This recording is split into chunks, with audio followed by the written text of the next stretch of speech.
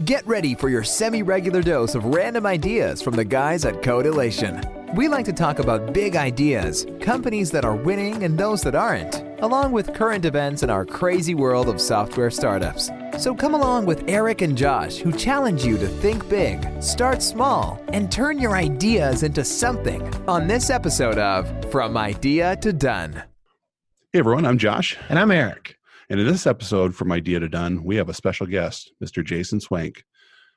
Jason, great, and thank you for being here. I already screwed up, sorry. Well, we got a solid 10 seconds in, so that's our new record. Yeah.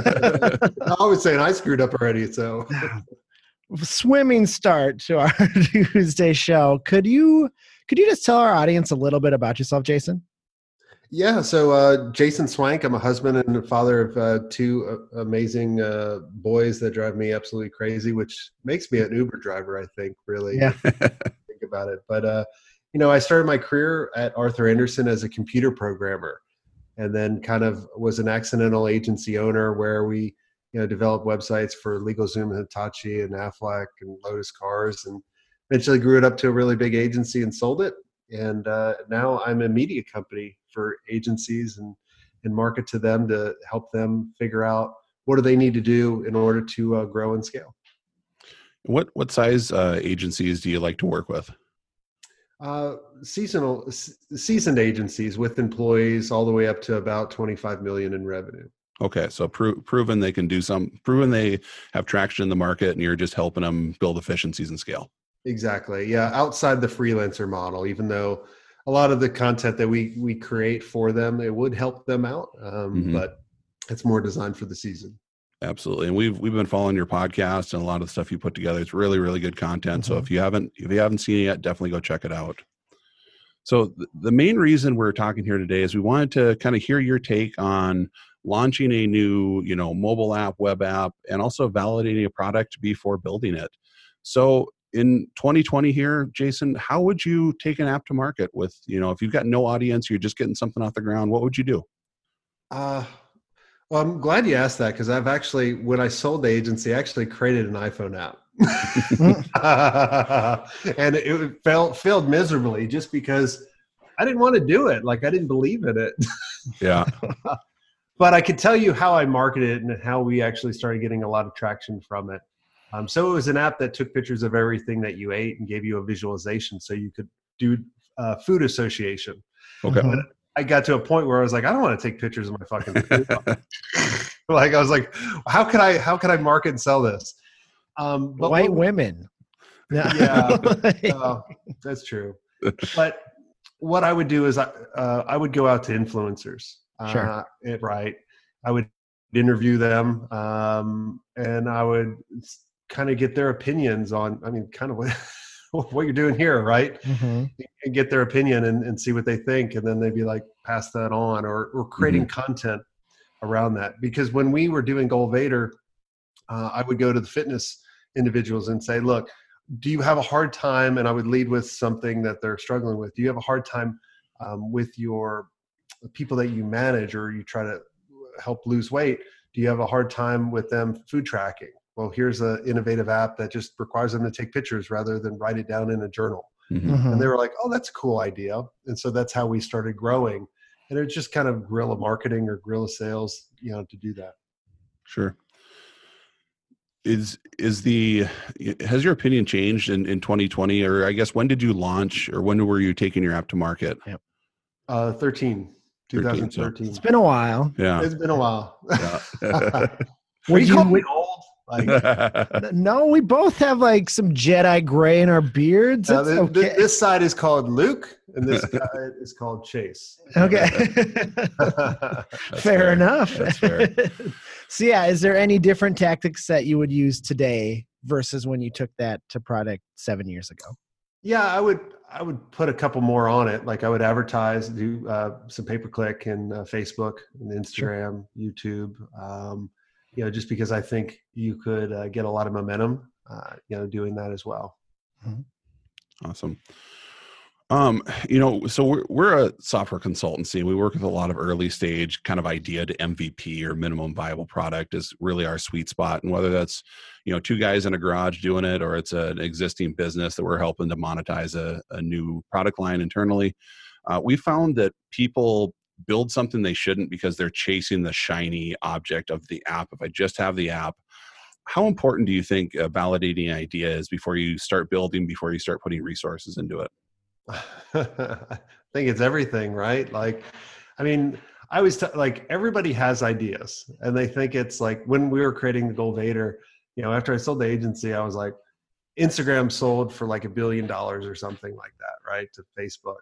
And I was like, oh, money's in where the apps and taking pictures of food. I want to get the B. Like, this is like everybody eats and everybody likes taking pictures. So let's put these two together. And so I had the whole wrong intent.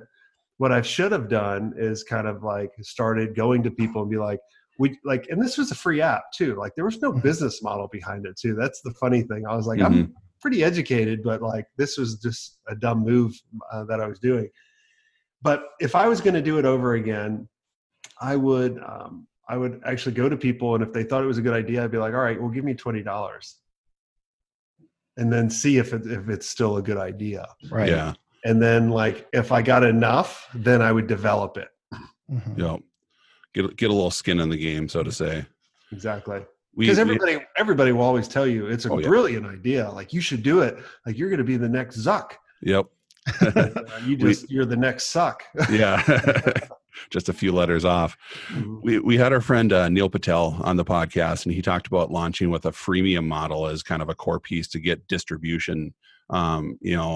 Given you had kind of a freemium app out there, would you have any thoughts on kind of how he positioned, launch with freemium and then go into paid or something past that point?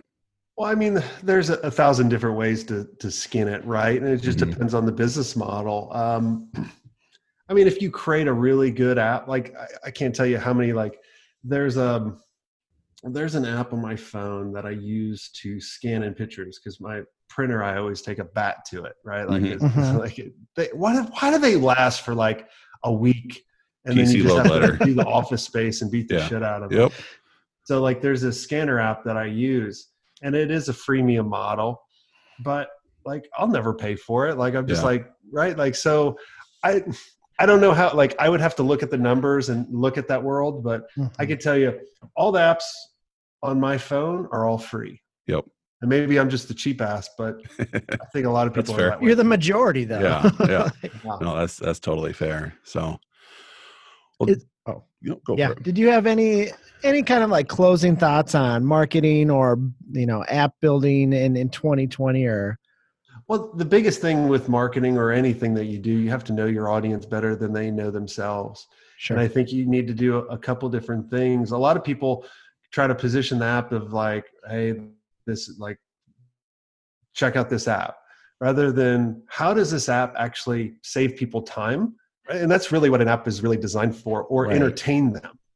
I think those are kind of the two. I'm sure there's probably other ones, but those are the most important. So why don't you lead with that of saying, this app will save you time. This app will entertain you. Like, I'm addicted to TikTok. Like, I'm looking up dog and cat videos and stupid people doing stupid stuff and Jeep things and jumping off stuff. Like, I'm like, this is awesome.